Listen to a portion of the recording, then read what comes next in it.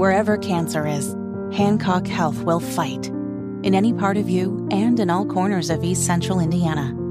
From Indianapolis to Greenfield to Knightstown to Greensburg. From hospital rooms to family rooms, we fight. With technology and medicine, with care backed by the wisdom of Mayo Clinic. For you, for your family, and for your future in Decatur County.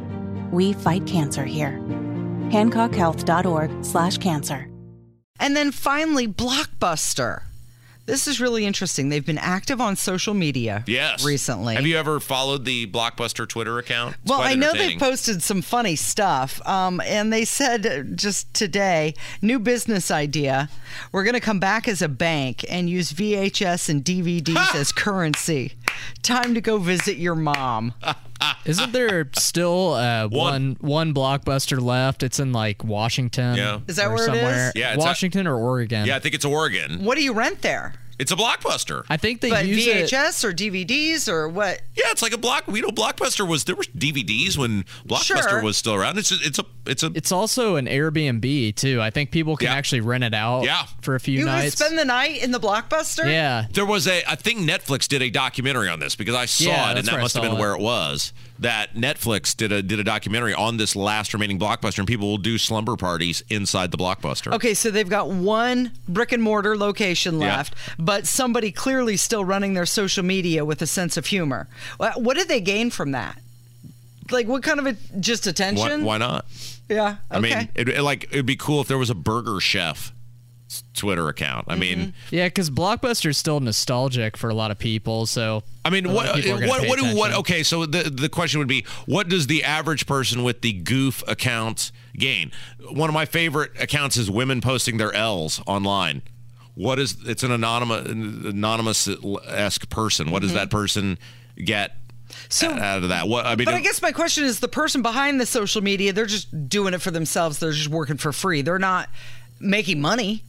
Well, maybe they're selling Blockbuster merch. I mean, I bought a Blockbuster T-shirt over the winter. It was in one of those Five Belows or someplace like that.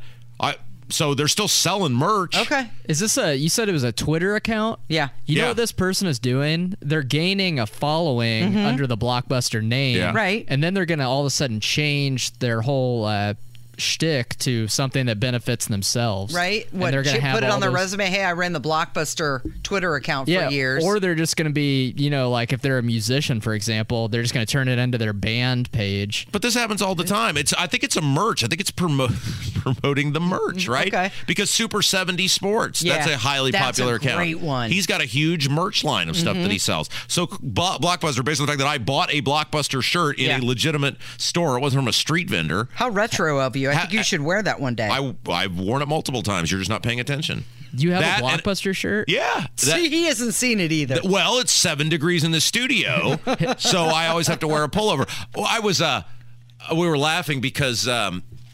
Smolyan used to own this radio station, and he still owns the building, MS. Yeah. And it was 7 degrees when he owned the company. Yeah.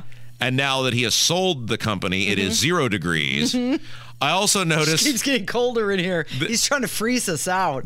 Yes. And there are many other things that he is like, you people may work here, but you're not my responsibility anymore. Yawn. Bundle up.